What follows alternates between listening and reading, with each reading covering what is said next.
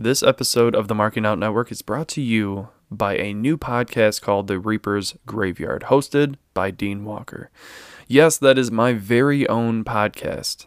The Reaper's Graveyard covers all the topics that will creep you out and make you rethink your reality, such as demons, ghosts, conspiracy theories, serial killers, extraterrestrials, and much, much more. The link will be down below in today's episode description. So if you're willing to get creeped out, then I dare you to give it a listen. You won't regret it. Hey guys, welcome to the Marking Out Network AEW recap. This is Neil Pretty Boy Thomas here. Your boys Smoke and Dean are not going to be on this episode. They got some other business to attend to. We had a late night last night, so we're going to actually try to get this out as quickly as possible. AEW last week, it was a pretty eventful week. I mean, a lot actually happened, for kind of like an average type week. But you know what? First things first, we got to talk about Hangman, Adam Page, and Jon Moxley. A lot of hype was surrounding this match going into it. They built up a pretty decent storyline, I thought, going into it. Hangman is over. Obviously, Mox is over. I know a lot of people were kind of, worn out by Moxley being champion. He's the third, he's champion for the third time now. And people like Hangman, too. Some people that are not a fan of Hangman, Adam Page, Jim Cornette, says he's a little bland. I actually like Hangman. At one point, I said he was on top of his game. He was probably one of the best wrestlers in the world when he was having his AEW World Championship run, and I think he's a tremendous talent. He's deceptively athletic. He don't have the greatest, physique or anything like that, but man, he could do it all. He can go technical. He want to go high flying, and he's just an all around excellent wrestler. In regards to the match itself, I mean, it didn't obviously abruptly ended with the concussion that Hangman sustained during the match, but it was scary. So I'm watching this as it's happening live, and they're having their match or whatever, and Mox hits him with the clothesline, and he goes down in a heap and just doesn't move. My first reaction is, holy shit, did he fuck up his spine? And I'm looking, and I'm like, oh god. And they're not showing him, which is crazy to think about, because when you see NFL player, basketball player, baseball player, any kind of professional sport, they get injured, the announcers are talking about it. And it was scary to actually have them almost blatantly ignore it. Like, is he paralyzed in the ring? And obviously you don't know that. And he moved his arms or whatever. And Moxley's like full on adrenaline. He's pumping. He's still gearing to go. And they take him out in a stretcher, don't even show him. And so it's like, all right, well, what actually happened? It turns out, a few days have passed, and he was diagnosed with concussion, and he's been released, and hopefully he's going to be on the fast track to recovery. So we want to see Hangman come back as soon as possible. But the fact that these injuries happen so often is kind of scary to think about, because if you really think.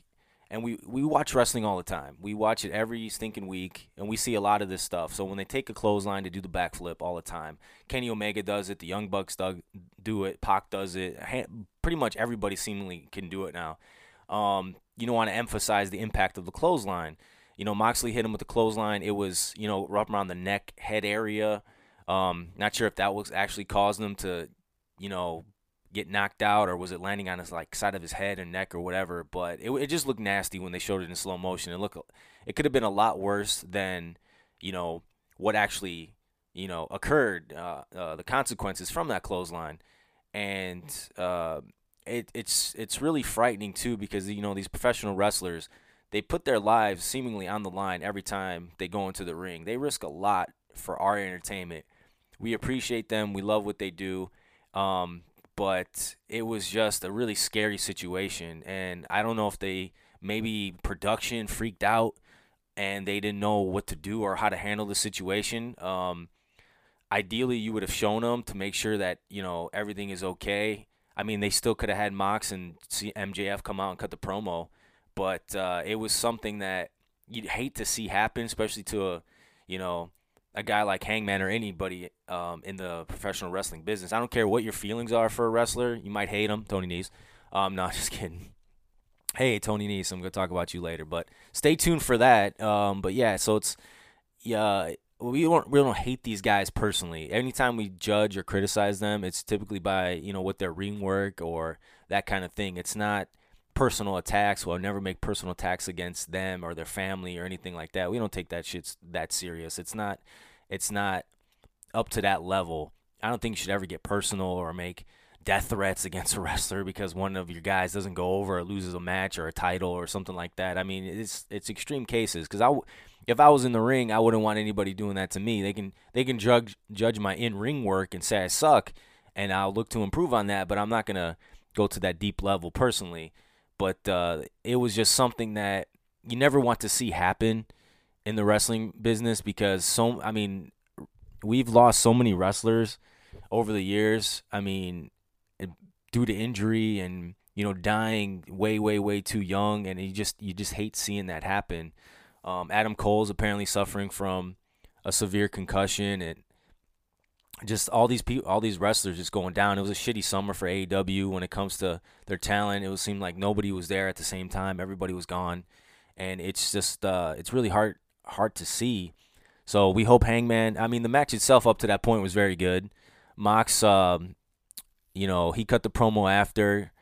And obviously they're building up between Mox and MJF now. MJF comes down. I was saying that to myself. I was like, just send fucking MJF down there, cut a promo. And that was some of the best promos they had. It's just off the cuff, off the top of their head. And sometimes that's the best, that can actually work out, to their benefit. Because the match ended 10 minutes prior before the end of the show. So I don't think Hangman was going to win anyways. But actually it ended up being really pretty good. MJF is, definitely one of the better promos going in the business right now, and he's building himself up. You can tell he's putting on some weight, hitting the weight room really hard. And, I think he's ready to be champion. Say what you will about him, he generates a lot of heat, but he's almost a babyface at the same time.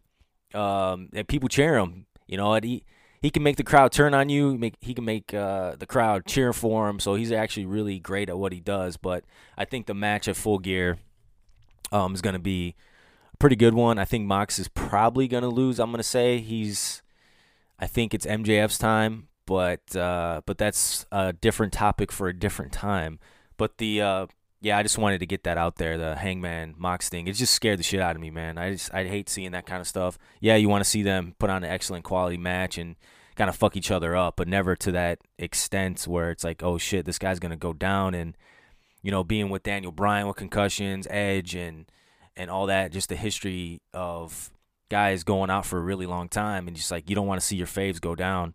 But yeah, it's just crazy to see, man. But then on a lighter note, we're gonna go to the Ocho, Chris Jericho, and my new favorite wrestler apparently, Dalton Castle, with the boys. So I know a lot of guys, a lot of people out there are kind of sick and tired of the Ring of Honor shit.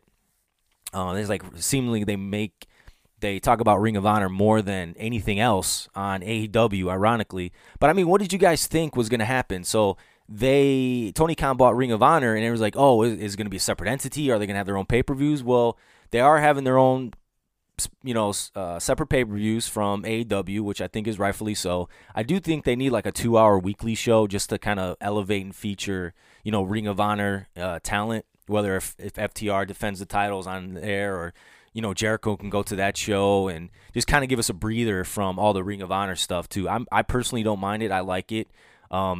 Chris Jericho doing what he's doing with the Ocho, and he wants to crush the Ring of Honor history. The Ring of Jericho. He's gonna destroy every champion that's ever existed in Ring of Honor. I think it's great. Jericho can get over anything. He's always been very creative, and when it comes to that thing, he's always changing up the game, changing his look, and changing his nicknames. He's had so many nicknames over the course of the years, I can't even name them all.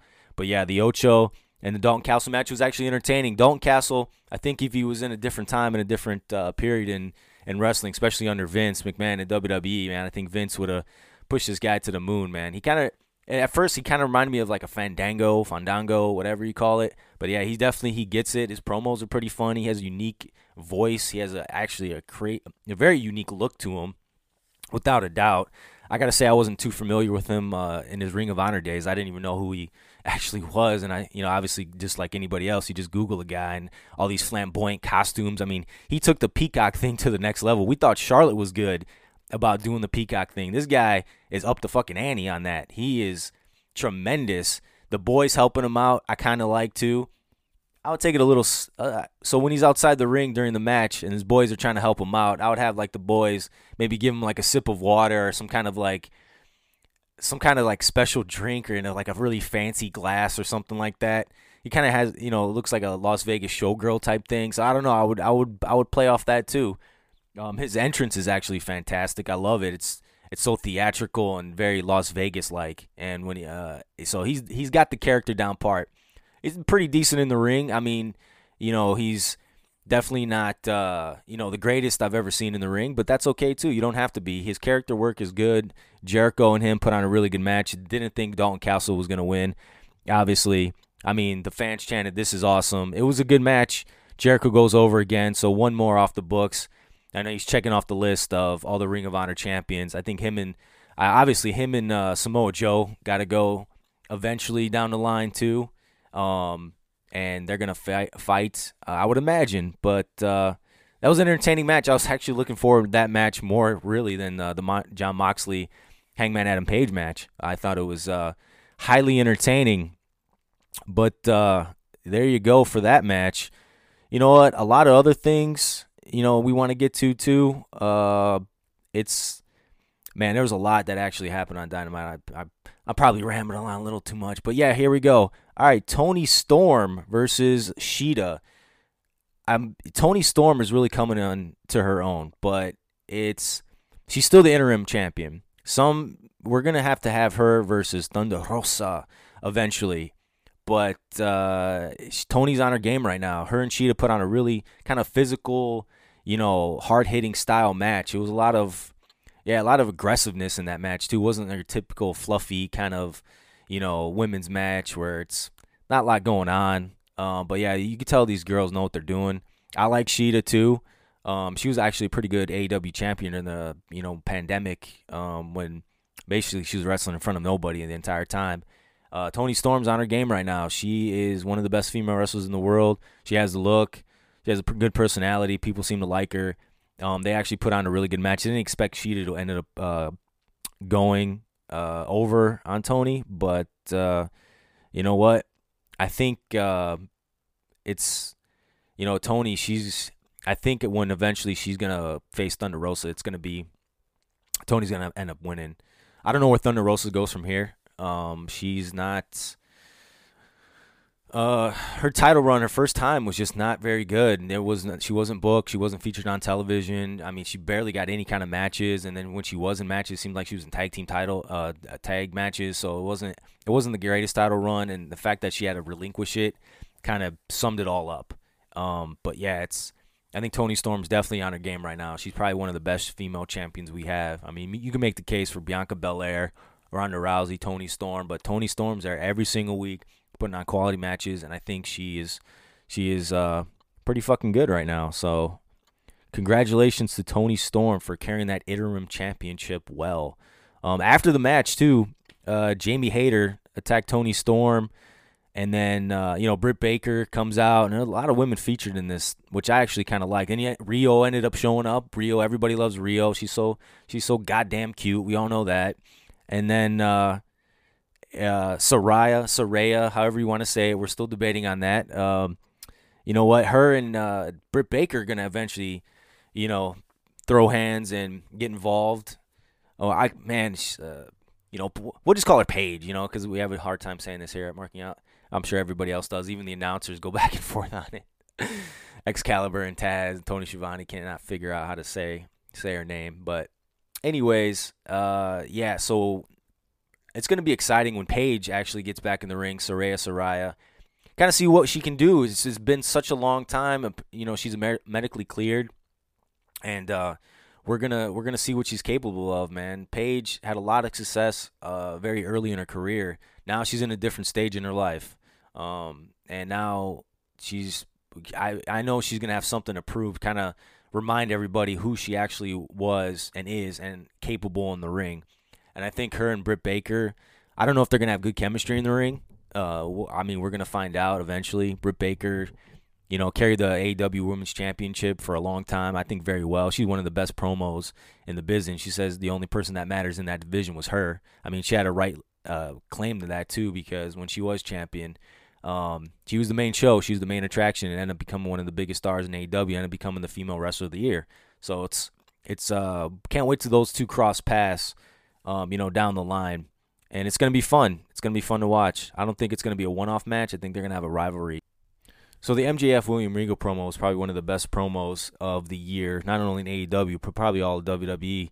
If you guys haven't checked that out, I would highly recommend it because that's some of the best work, promo work MJF has ever done. And really, William Regal, he stood there and took everything that MJF had to say with just kind of a smirky smile on his face. And you're thinking, wow, man, this is some crazy shit right now because MJF at 19 years old had to try out. Long story short, William Regal was like, you know what, kid, you got all the tools it takes to be great someday, but that's someday. That day is not right now. And obviously MJF had some resentment, some anger, some bitterness, and probably a lot of other emotions towards William Regal at the time too, because he felt like it was his time then, but obviously it's MJF's time now. Well, why is it the time now? Because MJF, the 7 years that's passed, he's been building himself up. He's been working hard. He's been training. He's been improving every aspect of his career. And now he's reached a certain point where he's on the verge of the AEW Heavyweight Championship. And now he just dumped it all on Regal. He said, this is what I could have been. It took me a long time to get here. And Regal was like, you know what? I saw this potential in you all these many years ago.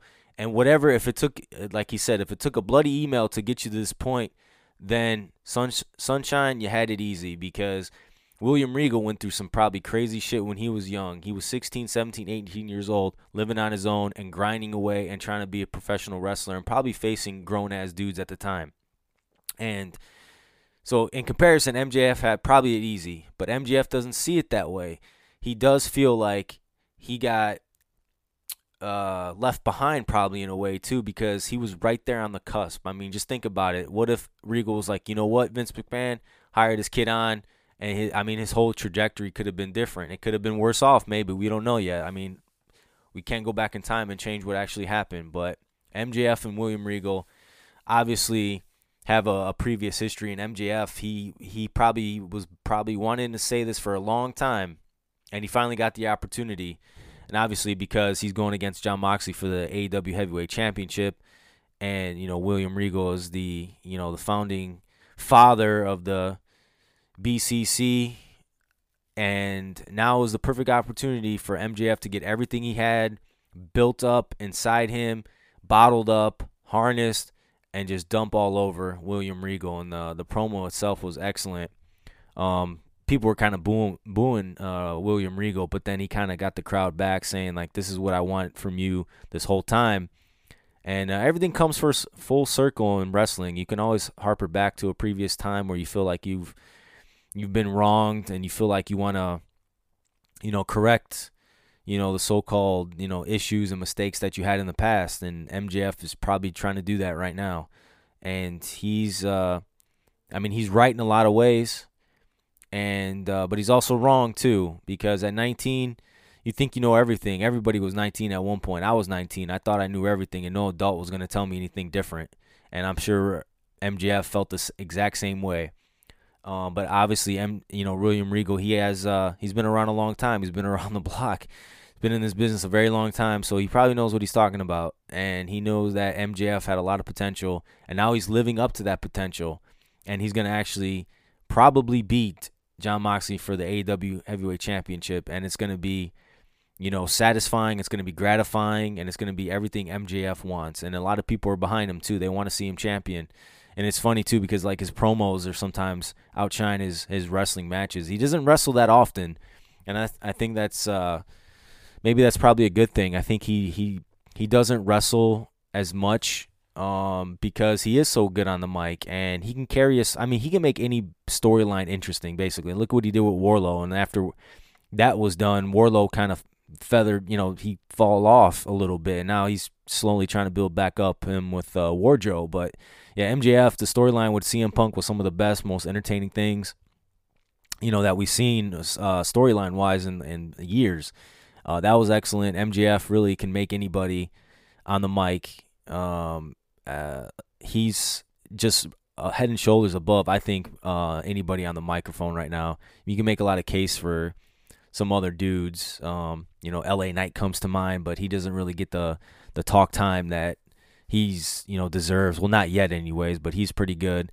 But great job by both William Regal and MJF on AEW Dynamite. What a great fucking promo. But yeah, probably the best match of the night was the AEW Trios Championship match. Death Triangle, Pac, Penta, Zero, let's try that again. Zero, Mero. All right, got it out. All right, there you go. Ray Phoenix, Orange Cassidy, Best Friends, Chuck Taylor, and Trent Beretta.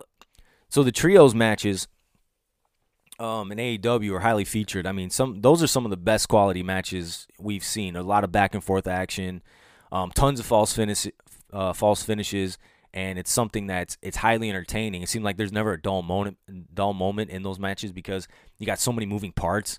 I didn't think Death Triangle was gonna ended up losing. I think Pac ended up losing the Atlantic Championship to Orange Cassidy, but I don't think they were gonna lose more championship gold to Best Friends, even though people like Best Friends too.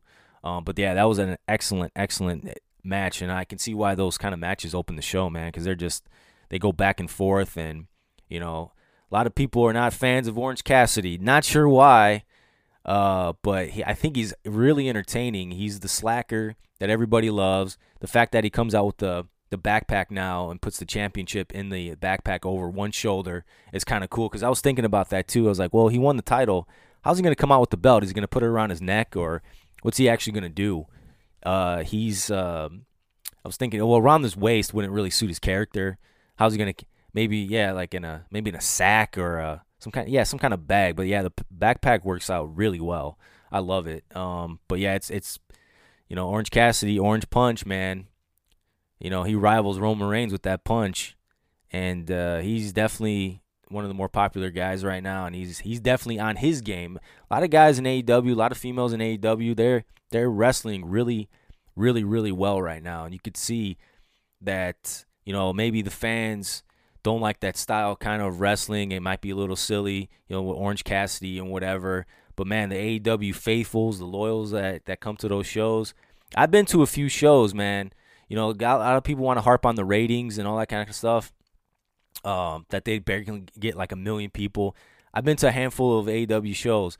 Man, it was packed in there. People were super engaged in the product. It wasn't a dull moment. People were just really invested into the product. You know what? We could talk about this a different time, the AEW, fans versus WWE fans, and I think that's really it's about. It's about the fans going against each other, not so much the companies.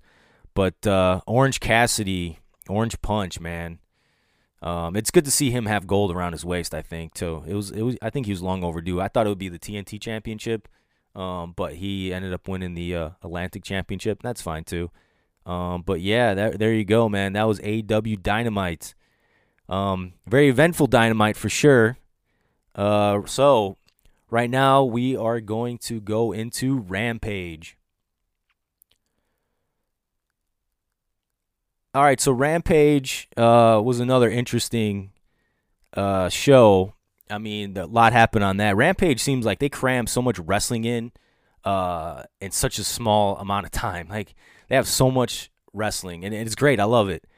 So we had the AEW World Tag Team Championship match.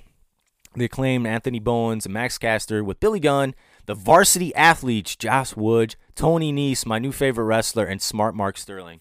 So going into this match, obviously they built up the storyline where Smart Marks have the rights to the scissoring, so the Acclaim can't do it anymore.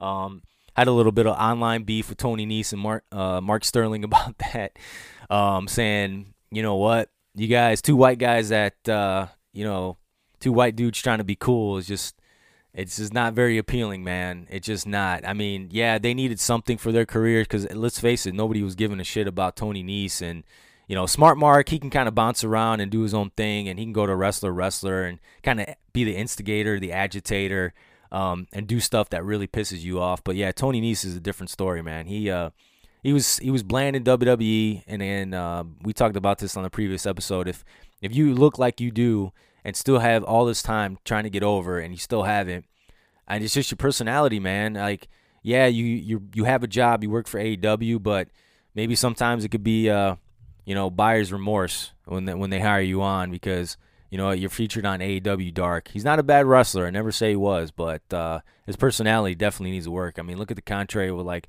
a Dalton Castle. Tony Nese is probably a better wrestler than Dalton Castle, but who's going to be more famous? It's going to be Dalton Castle, because he actually has a character and people might be interested in what he does, and he can cut a promo. I never heard a promo worthwhile from Tony Nese ever in my life. I mean, does anybody? What's the best Tony Nese promo? I don't even know if there is one. The premier athlete had all the tools and all the gifts in the world, but squandered them. The match itself was all right. Never thought the varsity athletes were going to go over, obviously. But yeah, Tony Nese with another loss, ended up taking the pinfall on that. But I think I hope this doesn't drag on for too long. I really fucking don't. Like, I just hope they just let them do the scissoring thing. Maybe Tony was like, you know what, the scissoring thing is incredibly over right now. We're gonna tease the fans. We're gonna pull it back a little bit, and just, have you not do it for a while, because then people are going to want it and clamor for it more and more and more and more. And then finally, when they're able to do it, it's going to be much more gratifying. I think that's what's going to happen. So there you go. That was the match. Jade Cargill. Wow, man, on Rampage. Shout out to my boy Smoke on this one, man. Jade Cargill is above and beyond, head and shoulders above the rest. I was just saying that right now. Her sitting in the ring was quite something. But yeah, if you guys wanted to take a look at the pictures and the videos of Jade, go right ahead. You will not be disappointed if you did not see it. But yeah, so Nyla Rose ended up stealing her belt a couple weeks ago. Jade was like, you know what? I'm going to take over the show. Give me my fucking belt back. And Nyla, they drove off with it. It's kind of cool to see this personality of Nyla Rose come out and kind of, be different, instead of just like this, angry kind of like powerhouse, like, I'm going to fuck you up all the time and I'm bad. But she's showing a different side of her, I guess, which, we can appreciate, which I like. I mean, eventually she's going to have to face Jade, and they're going to fight, and Jade's going to get her belt back eventually. I think that when Nyla Rose ended up winning a match, she held up the 1-0 sign. I thought that was pretty clever on that part. They can still build off of that too. But yeah, Jade's super pissed right now. She don't want to have it. She ain't talking with the baddies. She's mad. She's like, why aren't you guys getting my belt back and all that kind of shit? And Baddie's like, oh, it's like whatever. But yeah, it's kind of cute seeing Jade, man. I'm just saying, it's funny. And we had the FTR Championship, Hook versus Trustbusters, Ari Daivari. Obviously Hook is incredibly over.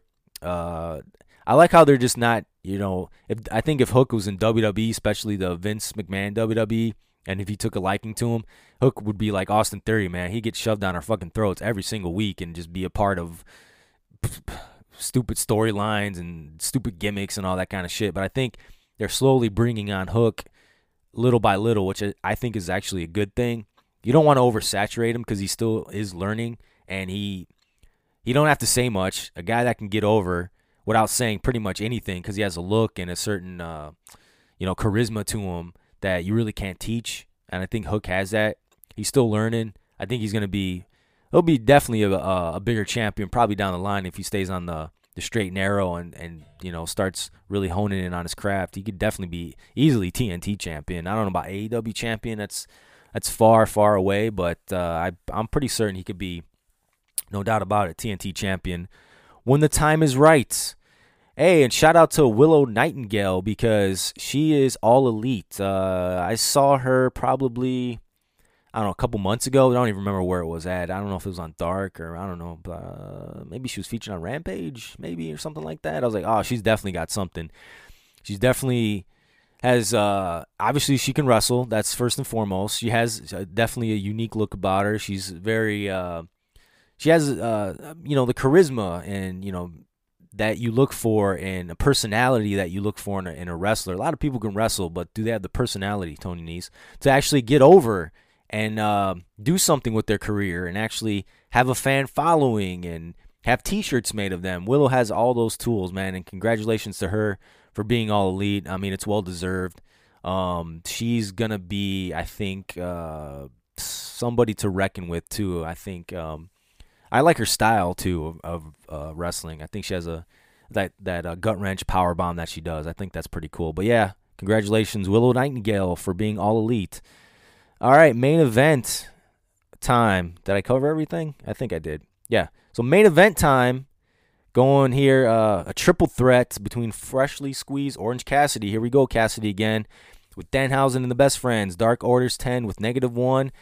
And LFI's Roosh with Jose the Assistant. This was actually a pretty good match. Roosh is actually really good. El Toro Blanco, the White Bull, man. He's actually going to be, I think he's definitely going to be a champion one day down the line. He's been featured more than Andrade. Go figure, right? I never thought that would actually happen.